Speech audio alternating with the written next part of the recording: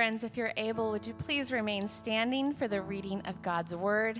We're going to be reading today in Revelation chapter 2, verses 12 through 17. To the angel of the church in Pergamum, write, "These are the words of him who has the sharp, double-edged sword. I know where you live, where Satan has his throne. Yet you remain true to my name. You did not renounce your faith in me, even in the days of Antipas, my faithful witness, who was put to death in your city where Satan lives. Nevertheless, I have a few things against you. You have people there who hold to the teaching of Balaam, who taught Balak to entice the Israelites to sin by eating food sacrificed to idols and by committing sexual immorality. Likewise, you also have those who hold to the teaching of the Nicolaitans. Repent, therefore. Otherwise, I will soon come to you and will fight against them with the sword of my mouth. Let the one who has an ear, let that one hear what the Spirit says to the churches. To the one who overcomes, I will give some of the hidden manna. I will also give that person a white stone with a new name written on it, known only to the one who receives it." This is the reading of God's Word. Amen. You may be seated. Good morning, everybody. How are we doing? Awesome. Well, hey, before we get into the Word today, the Scripture, I want you to think in your mind. Whoops, sorry, Willie. Think in your mind. What is your favorite? And this, I hate doing favorites because I'm terrible at it. But favorite movie or show of all time? Favorite movie or show? And tell your neighbor. Go.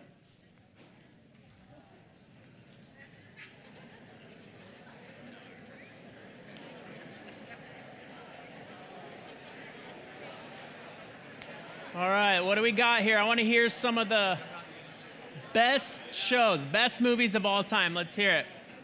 You can raise your hand or just shout it out. Let's hear some of the best. Yes.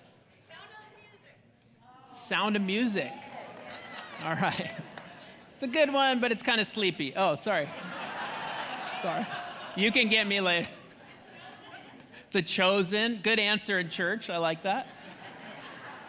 What's that? Pretty Woman. Okay, I don't know. To each their, yes. Ooh, did you hear The Greatest Showman? Good one. Yes, in the back. Tombstone. Now we're getting dark. Okay, a little heavy. Les Mis. Okay. Those are some good. Anybody else? One more.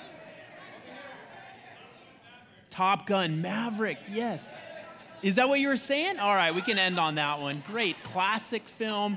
I brought in a couple of mine. Here's some of my favorite movies or shows. Pretty classic. You know, Gladiator, best epic film ever. And then Ted Lasso. Super fun. Well, hey, I think as humanity, we've got this thing about story, right? It doesn't matter if you read a book, you watch a movie, a show, you can even watch like a little Instagram video, like a 1-minute Instagram video of like a dog will bring you to tears, right? If it's told the right way or portrayed the right way. And God wired into all of us this thing for narrative or story. And story does so much for us. It gives us our place, like our identity and who we are. If we talk about our family lineage and our history, it tells us who we are when we tell stories. Stories can also communicate our values or our beliefs. Our ideals, we communicate that through story. Story connects to our hearts and our emotions, right? Unlike just statistics or numbers or things like that, a story connects us and it brings humanity together when we tell story. And this wasn't our invention. God invented story. His way of communicating and relating to us, his creation, was through story. And I remember my first when I started to discover the power of story, I think I was just out of college. I was dating she's now my wife, and I went back to hang out with her family, and they just were, I don't know if you've been to a family like this, but they just told stories over and over and over again. Just they'd laugh, they would cry, the stories got bigger and bigger as they told these stories, and now I've been married to her for 15 years, and we'll be at like a family function, and they'll start telling one of these stories, and they're like, "Nate, have you heard this story?" I'm like, Yeah, I've heard it 30 times. Like, do you want me to tell the story? Like, I know the story very well. It's like I was there. I could tell the story. But it was so cool to see how it affected their family, and just they knew their place. It gave them identity. They'd tell stories when they were little kids, and it was just this beautiful thing that was happening. It still happens in her family today. And so any good story has these elements to it. I brought in a little slide of a story arc. And again, God's creation that we've discovered on what a story looks like. So a story starts with like background or setup, right? There's always that context. It paints you a picture of where the story takes place. Then you have the rising action. These incidences start to happen. This tension is starting to build. Takes you all the way to the climax where the main character has to make a decision or something happens. Climax happens, and then there's the falling action. Like those loose ends start to get tied up. Everything starts to come back together. And then I don't know about you, but my favorite part of the movie is the resolution, the happily ever after. A good ending. Some of you are weird and you don't like a good ending. You like it to be left messy and crazy. But I think most of us, it's just not right in our spirit or in our gut if a story doesn't end well, right? We want that happily ever after. And so this is happening in God's story. There's this cosmic narrative that's taking place that we find ourselves in, and it's God's story. It's an eternal story. There was God. He created the earth. He created man. And then this thing called the fall happened where sin entered into this timeline, into this story. And then God sent his son Jesus to help redeem it and restore it. So there's this cosmic narrative, this God story that's playing out that we are part of. And then there's all these little micro narratives, all the other little stories throughout the scriptures. From Adam and Eve, Cain and Abel, Noah, David, just think of all the stories. They all have this same thing happening. In the New Testament, and then our stories today, there's these little narratives that all roll up into God's cosmic narrative. And what we find when we get to Revelation, which is the book we've been studying, if you've been with us, the nice thing about Revelation is it's the end of the story, right? This is the happily ever after. This is a part we've been waiting for. Revelation 22 paints this beautiful picture of this new Eden, this new paradise, restored relationship between God and man, perfect peace, perfect harmony. And this is the thing in all of us that we long for. Like we can't wait for this end of the story to take place. It's like, remember when you'd watch a show and there was, you'd watch an episode and then you have to wait a week? Remember that? Like a cliffhanger. Every episode is like the cliffhanger, and you're just sitting there like, I have to wait a whole nother week to like find the resolution on this story. And now we can just, binge watch all this stuff. And I don't know if that's any better, but it definitely reduces some of that anxiety, right? That tension, that frustration of like, ooh, what's going to happen next? And so if we look at God's, macro narrative, we're living in a 2,000-year cliffhanger. Right? 2,000 years, we're like waiting for the next episode to come out, for God's perfect justice to take place, for him to rule. We're waiting for that. We want that so bad. And we know how the story ends. It's not a question mark. Like we know there's a happily ever after, right? We know that, but we're just not there yet. And so what that does in our spirit is it produces all kinds of tension, anxiety, frustration. God, but I just want this to be right. This injustice, this broken relationship. God, I want it to be right. There's this Christian author, Mark Sayers. In his book, he calls this the gray zone. So I brought in a slide of this. It's like these two eras. You've got the passing era, the coming era, the end of the story in Revelation, and we've been living in this gray zone for 2,000 years. Waiting for the end of the story to come, waiting for everything to be reconciled and made right. And so you and I, we live with this constant just hum of anxiety. Like, let's fix it, let's make it right. And anxiety, I don't know about you, it's not comfortable. It doesn't feel good. And so what we do, these things where we start to mask it, or suppress it or avoid that anxiety. Here's a couple of things that we do. We work to avoid it.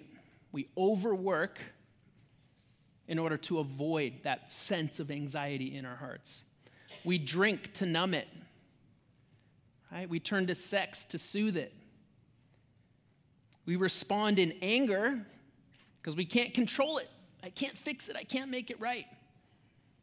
So we respond in anger. And we accumulate stuff because we feel inadequate. And stuff kind of makes us feel like, I matter. And so what's happening in all of our hearts, the same thing that was happening in the church in Pergamum, is we've misplaced our devotion. It's anxiety in us. It's allowed us to misplace our devotion. We look around us and we start placing it in all these other things instead of in God.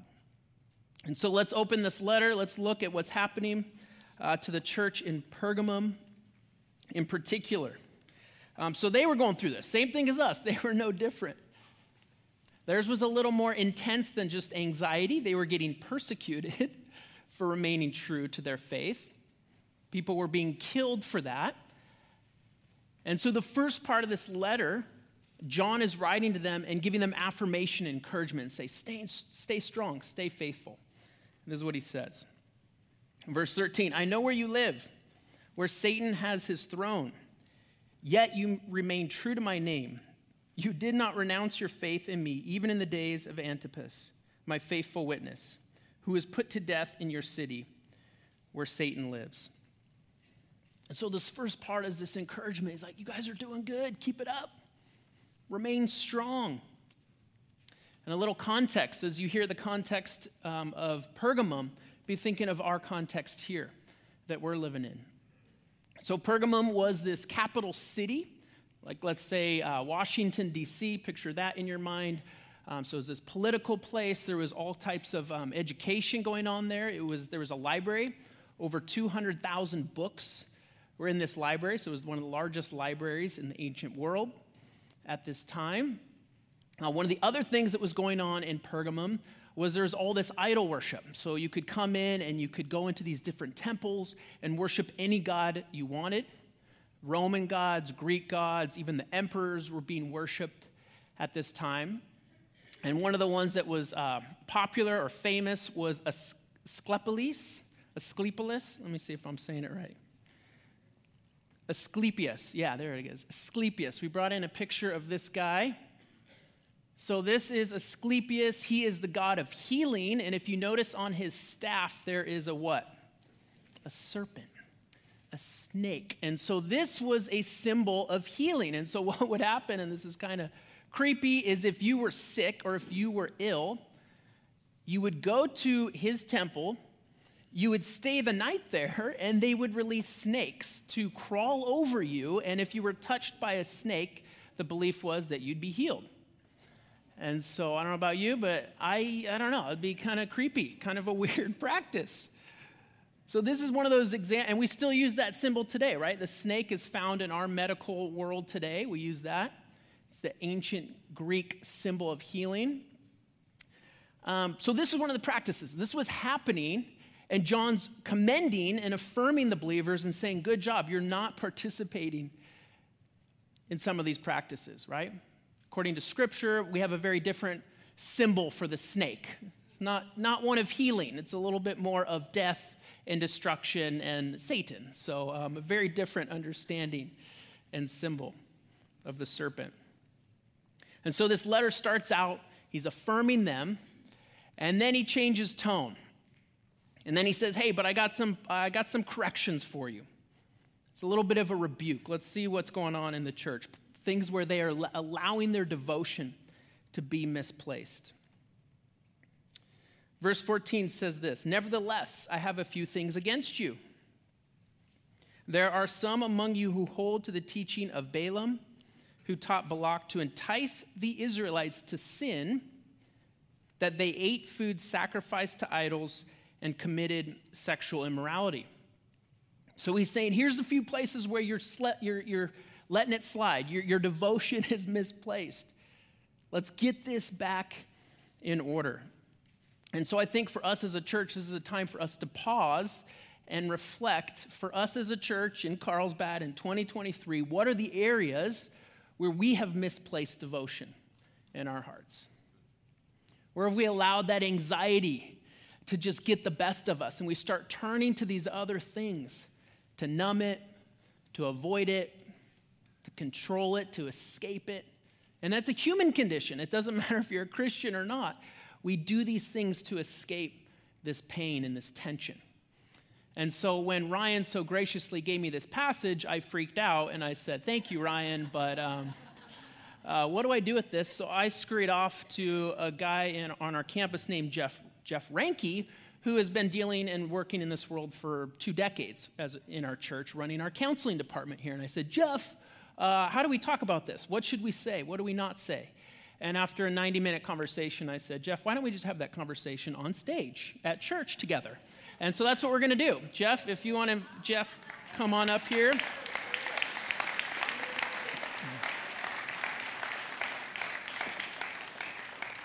So Jeff's been on staff, I think, 30 years, running the counseling department for 20.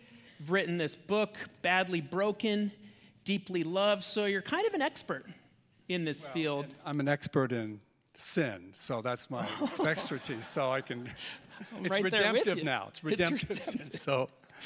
So yeah, I mean, this was going to be an interview, but once Jeff starts going, you'll see he just starts ministering and going. So I'm going to pretty much set him up, let you go, and I might interject a few minutes, but I'm going to set my timer because we only have 7 minutes. So.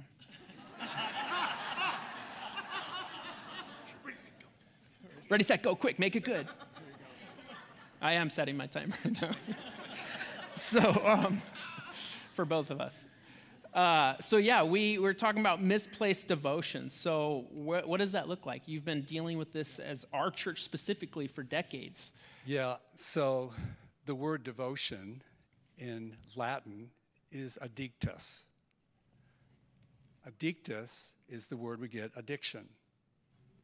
So when we talk about misplaced devotion, and this is what Gerald May says. He's the writer of Grace and Addiction. And he says, apart from Jesus Christ, we are all addicts. And the reality is when we're not walking in the Spirit and we're not experiencing the truth of God's love, then we're going to misplace our devotion and we're going to attach ourselves to other things in our culture and our world. Wow. Are you seeing that happening today? And so we need to understand the opposite of addiction is connection. So when we've experienced wounds, we've experienced rejection, abandonment, we all here have pain through the story of our life. We all have a story to tell. I really appreciate you sharing about story because we all have a story. We do. The question is, what chapter are you in your story? Now, I know for me, growing up, is that my story didn't matter. Because I would really dismiss my life because of my own sin and the shame, the disappointments of my life. Even after I became a Christian, struggling with compulsive behavior, even as a believer, even on staff, is I learned to disconnect, to dismiss my story because it didn't matter. But I was being tormented by the enemy of questioning my identity was in your failure. That you're defective, there's problems with you in this area, which shame is really it's the energy that feeds addiction, is when we feel bad about ourselves. Now, I love this passage that Jesus, the prophecy, he says, I have this against you, and then he says you need to repent. Now, my story about repentance growing up was I always attached repentance to the holiness and the justice of God. That would always take me to a place of shame and guilt, that I'm a failure. But if you understand Romans chapter 2, it says, for it's God's loving kindness that leads us to repentance. It's the loving kindness of God that draws us to himself. So when we're looking at these 7 letters of the churches, is that there's first an invitation. It's an invitation to the church. He says, he who has ears, let him hear what the Spirit is saying to the church. But the question is, I want to make this really personal for you and me, is could it be prophetically, he who has ears, what is the Spirit of God saying to you today? And then when he says repent, the word for repentance is, the Greek word for repentance is to return. It's not just a matter of correction. It's to return to your first love. Mm-hmm. That's good. So part of my story, in my pain and my journey, and this is, in fact, I've never shared my story. I've been here for 30 years. You ready? I've never shared my story. You got 3 minutes. We'll see. I got 3 minutes. Okay. So I got 10 years, 1 minute, 10 years. Okay. But anyway, part of my story is when I was 12 years old, I was exposed to pornography. My father, my mom, good parents, wasn't raised in a Christian home. But at that time, I was 12 years old, and that was in the mid-'60s. And what I realized, that was during the sexual revolution. And so the mass movement we saw during the hippie movement is we saw this mass movement of the sexual revolution. And now, during the time that I was exposed to it, we understand that it was pretty common among the whole community in our society. And what I didn't realize, how that really impacted my life and how it caused me to pursue and look at other women and so forth. I want to share with you right now, God has redeemed that in my life. I wouldn't be sharing that with you if it wasn't for the redemption of the power of God in my life. But I can share that story because I came to the place I brought my baggage and my pain. I didn't know how to deal with it, and I brought it into my marriage. I brought the baggage. I brought my compulsive struggles. One of the things I remember when I struggled with pornography, I became an angry person. So a lot of my anger was attached to my internal battles and struggles with this battle of feeling shame and guilt and acting out and escaping through dabbling with pornography. And the reality is I want you to all understand that if I was to say, what's the elephant in the room today? I would say it's pornography. Sexuality is at all-time high. I would say even it's a new cult. We've now sexualized our culture, hypersexualized our culture. And now, unfortunately, we don't put our identity in Jesus, the created in the image of God, that he made us as co-creators, that we can create children, man and woman. Now we put our identity in our sexuality. And that's causing that misplaced devotion we're seeing. And then that creates other things. You said anxiety, depression. I think one of the other addictions we see in our culture, I really believe, is workaholism, busyness. Yeah, right. I'm the master of burnout. But I feel so privileged and honored that for the last 20 years, I've been able to sit with people in their pain, in their crisis. And I want to say to you, and I have an amazing team of pastoral counselors. Yeah. I have an amazing team of facilitators and disciplers who meet in our skills workbook, in our workshop, so they can sit in a place of safety and confidentiality. And they feel safe to be able to deal with their struggles, with their shame, with their secrecy. And I want to say to you, and I've been a Christian for probably 45 years. I want to be honest with you, the church to me has not been the safest place in the community, historically. We have a tendency to come to church and we want to put on the smile and put on a happy face and make sure that we're not doing bad because we don't want people to judge us that we've got issues. I know we don't have any issues here, do we? But the reality is we need to understand that God wants you to realize. He says, come all ye that are weary and heavy laden. Come. So when he says repent, he says return to your first love. It's an invitation to come. To experience. He says, he is attracted to our brokenness. Did you know that? He says the sacrifices of God is a broken spirit and a broken and a contrite heart. Yeah. That's the sacrifices of God. The mission statement of Jesus, he says this in Revelation, but the mission statement of Jesus, I've come to heal the brokenhearted and to set the captives free and to release those who are in prison. I've come to church, being here for 30 years, there are times I've come in a lot of pain. a lot of disillusionment in my own journey, even as a pastor. And God's used me in my pain. But coming not feeling that I'm a pastor, I've got to put on a happy face. People got to see me that I've got no problems. But I want you to know that God is attracted to our brokenness.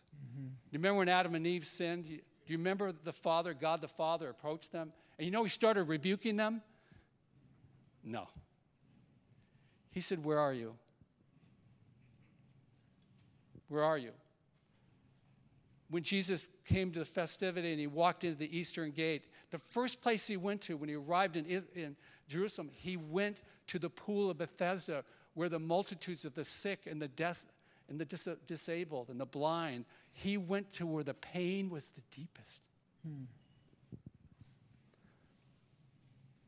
I want you to know that there's a movement of God that's taking place today.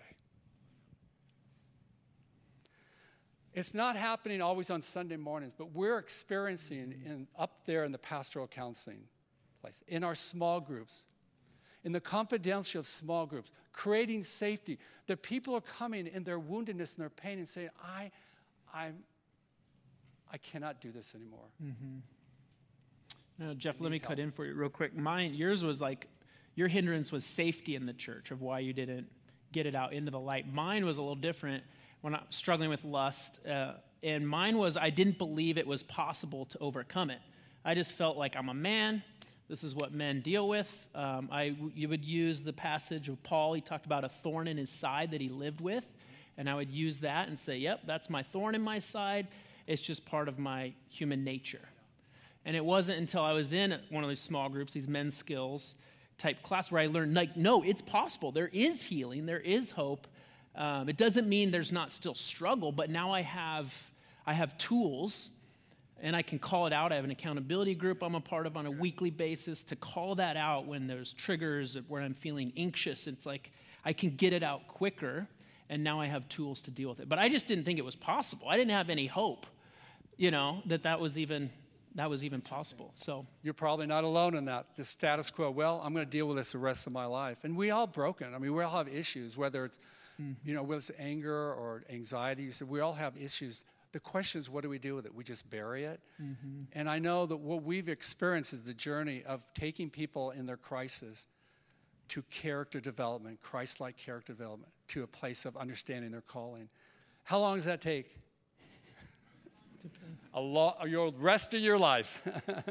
But that's the journey. There is hope. That's the journey. So I want to just, as we bring this time, because we got a minute and a half now, but I want to share with you is that I want to ask you, which we're seeing the move of God. We're seeing the breakthroughs. We're seeing people having these awakenings, and we're experiencing people having breakthroughs in their, whether it has to do with addiction or their anxiety or fear. They're experiencing the love of Jesus in their pain. And what we've learned to do is we take them in a place from smallness to slowness to deepness. That's the journey of transformation. Slowness, smallness. We've got to spend time in a safe place and confess, as you said. So I want to know, what's that? Go for it. Yeah, so I want to know, I want to ask you, how many of you, and this is what I'm experiencing, I'm seeing in my own brokenness, because I know there's a lot of pain here. We all walked in here with issues in our life. We're all struggled. But some of you, maybe you've been experiencing since COVID, you've had some major breakthroughs in your life. God has spoken to you. Maybe you've been in, through counseling or in a small group, home group, or maybe at the men's skills or women's skills. I want to ask you, how many of you here in the last year and a half or since you've had a breakthrough? You've had an aha moment where God has shown you some area in your life that you didn't know. I want you to raise your hand right now. You've had look at the hands up. You've had a major breakthrough that God has showed up. I believe we're seeing not a great awakening, but I think we're seeing an awakening that God is pouring out His Spirit. And you, out of your pain and your brokenness, is to be an instrument of healing for others. But if you avoid your story, you dismiss the pain, you ignore it, and just put on a happy face and operate out of toxic positivity, and compulsive goodness coming to church. We're not being authentic. Well, let's practice that now. Let's do that. You want to do an invitation for? Yeah. So I want to ask you, are you in this place, are you in a place in your life that I just can't do this anymore? I'm sick and tired of being sick and tired. Are you, maybe it has to do with a relationship with a family member, that there's been discord. Maybe it's your marriage. There's been problems. And you feel stuck. Or maybe on a personal basis, you're struggling with maybe anxiety or anger or depression. Or maybe, like me, you struggle with white-knuckling some sort of compulsive, addictive behavior. I want you to know, Jesus is here saying, come. I love you. My loving kindness calls you. I'm here to heal you. I know you. I know your pain. And Jesus says, I'm closest to you in your pain. So what I want, I'm going to ask you to be courageous. Are you in a place where you're sick and tired of being sick and tired? Did you walk in here wondering, carrying maybe, or this shadow, maybe there's some sort of cloud over your head that you've been wrestling with, and you don't know what to do with it? I want you to know that Jesus is here. His Spirit is here. His presence is here, and He's here because He loves you. But we have to make a stand, and we have to acknowledge that, God, I can't do this anymore on my own. It's not white-knuckling. I need help. I cannot do this anymore. Yeah. So what I'm going to ask you to do, I'm going to ask you, if you're struggling maybe with any sort of compulsive behavior, or maybe you're struggling with anxiety, or maybe you're struggling with burnout of I'm just being honest with busyness. You just can't stop working. Or maybe, I think social media is a huge issue. I don't know, whatever it is, but is there something where you have misplaced devotion, that you're putting your energy and your hope and your meaning and purpose in that? Then we need to deal with that right now. So I'm going to ask you, if you would like to be prayed for and you would like to acknowledge and confess before God, because it's the audience of one. It's not about the people sitting next to you. It's just the audience of one that God's saying, I'm here for you. So if you would like to get prayer and you want to stand up and say, I'm sick and tired of being sick and tired, I want to deal with this issue right now, I want you to stand up.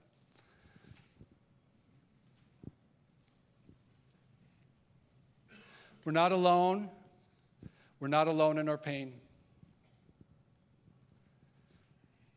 God is here to heal you. Right now, I know some of you, you're wrestling in your internal being, you're questioning. But I want you to know that God is here for you. So what we're going to do, if you see anyone standing up, I want you, if you're around them, just go ahead and lay hands on them, please. Just go ahead and lay hands on them, and we're going to go ahead and pray.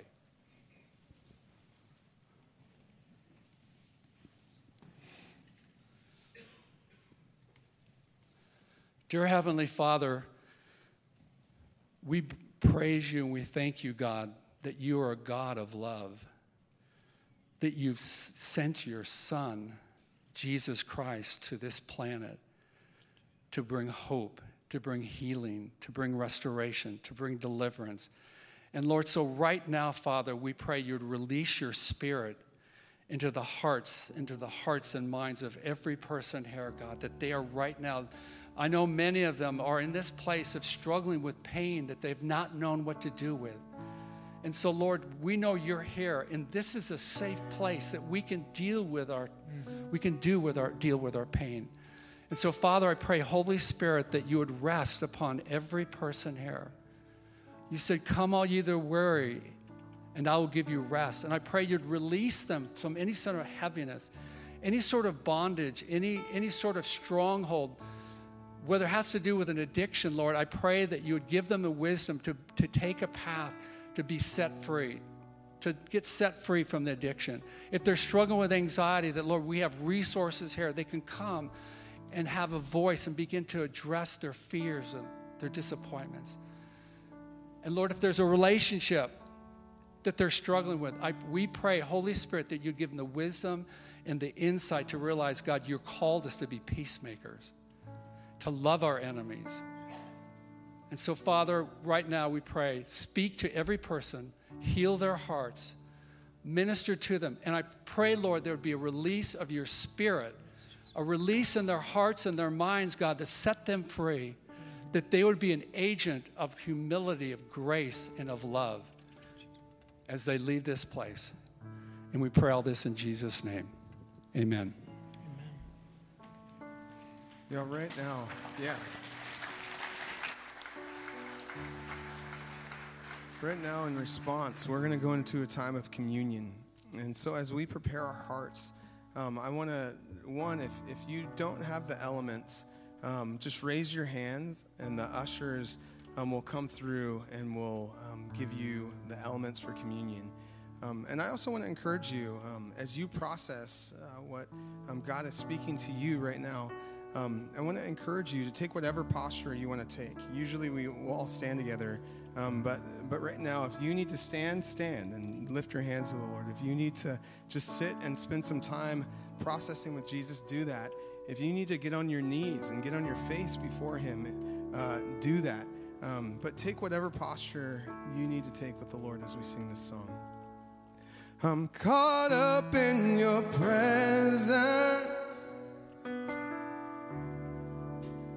I just want to sit here at your feet. I'm caught up in this holy moment. I never want to leave. No, I'm not here for blessing. Jesus, you don't owe me anything more than anything that you can do. I just want you. Sing, I'm sorry. But I'm sorry when I've just gone through the motions. I'm sorry when I just sang another song. Take me back to where we started. I open up my heart to you.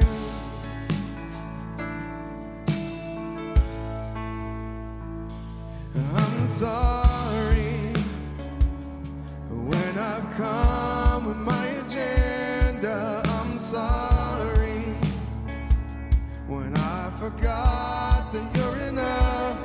Take me back to where we started. I open up my heart to you. I'm caught up in your presence.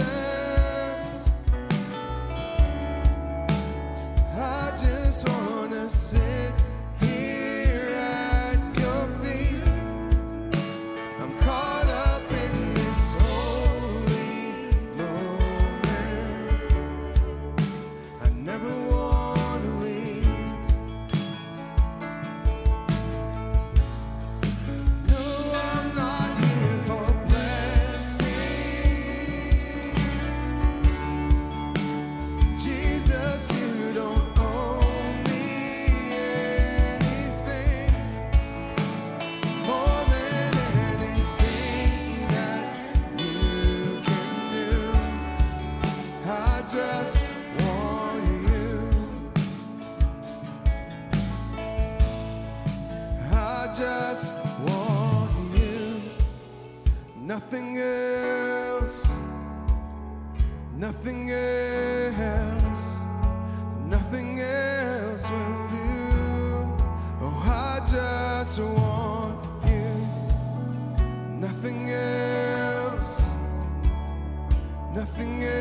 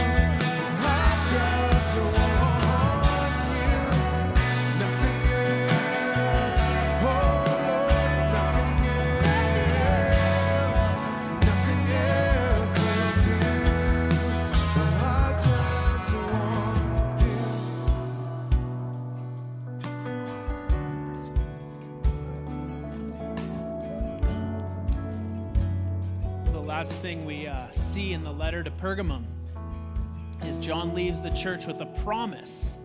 He gives them these promises, and one of the promises he leaves is this hidden manna. And that manna is that symbol or that memory all the way back to the Israelites when they were in the desert, that God was faithful, that he provided, that he filled their stomachs, their earthly stomachs. They didn't have to turn their devotion to anything else, that he would provide. And Jesus is saying he's the eternal manna, that he has come, that he is the bread of life, that in him, only in him, will all our needs be met. There'll be a happily ever after in Jesus, and we can trust him for that. And so if you've got your communion cup, go ahead and take the bread out and just remember that this was Jesus' body broken for us. This was his promise to us, that he will provide, that he is faithful, and we can trust him. Let's take this together.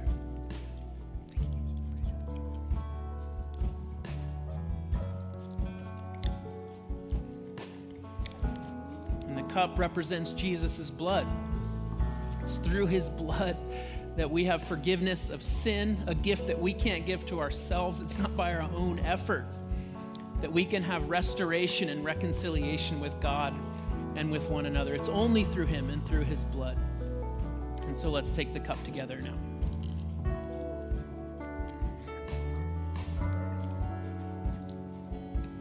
Jesus, we just thank you that you are the divine creator, that you're not just up in heaven living out your cosmic story, looking down on us, but you actually entered into our story, our little micro narrative happening down here on this earth. You stepped into it. You became a human. And not only that, then you died for your creation. You died for us so that we could have wholeness, so that we can get to the end of the story and live in Eden once again with you. It's an incredible gift, God, and we are grateful. God, help us to restore our devotion to you as we go throughout our week. Any of those things that start to trigger us or start to grab our attention away from you, that we would just surrender it, we would just pray through it, God, and lift our eyes back up to you. This hidden manna, this eternal provision that is only offered in you, God. And so, Jesus, we love you. We thank you for this gift, and it's in your name we pray. Amen. Amen, church. Well, thanks for being here today with us. Have a great weekend, and go grab one of those tags off one of those walls for the students. Go in peace, everyone. Have a great week.